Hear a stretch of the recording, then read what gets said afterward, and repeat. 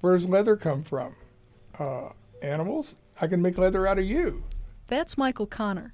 He's a 19th century leather worker at the Pioneer Village in Spring Mill State Park. We are actually third-person interpreters, so we do not stick into a persona. Michael and other interpreters reenact what life was like during the early 1800s.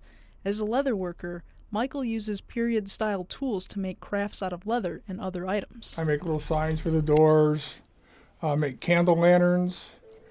Just about anything that strikes my fancy, I make. Crafting sparked Michael's interest at an early age. The hobby was passed down to him from his father and grandfather. I was an only child, so therefore it became my hobby. And from that point on, he just kept teaching me, and I kept learning more and more. And as far as making it a business, once it becomes a business, it becomes no fun anymore. The most fun part about Michael's day is when visitors stop by to see what Pioneer Village has to offer. He enjoys talking with them when they visit his workbench. Most people are here to see what it is. A lot of them have never heard of it, and a lot of them have been coming here for 30, 40 years.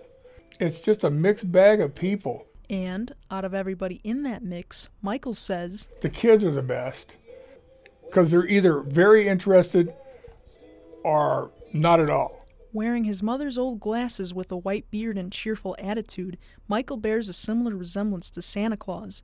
The kids often wonder what Santa is doing in a workshop so far away from the North Pole. Sometimes I'm Santa Claus, and so are you Santa Claus? Yeah.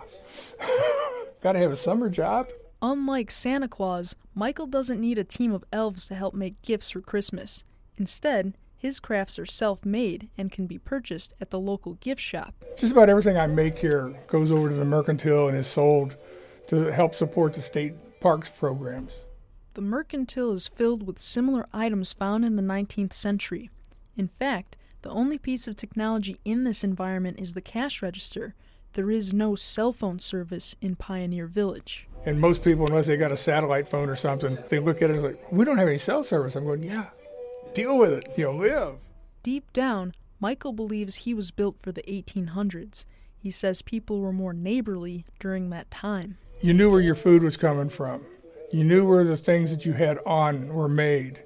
You knew the person who made your shoes. Michael drives an hour and a half to get to Pioneer Village and sometimes stays overnight for some peace and quiet.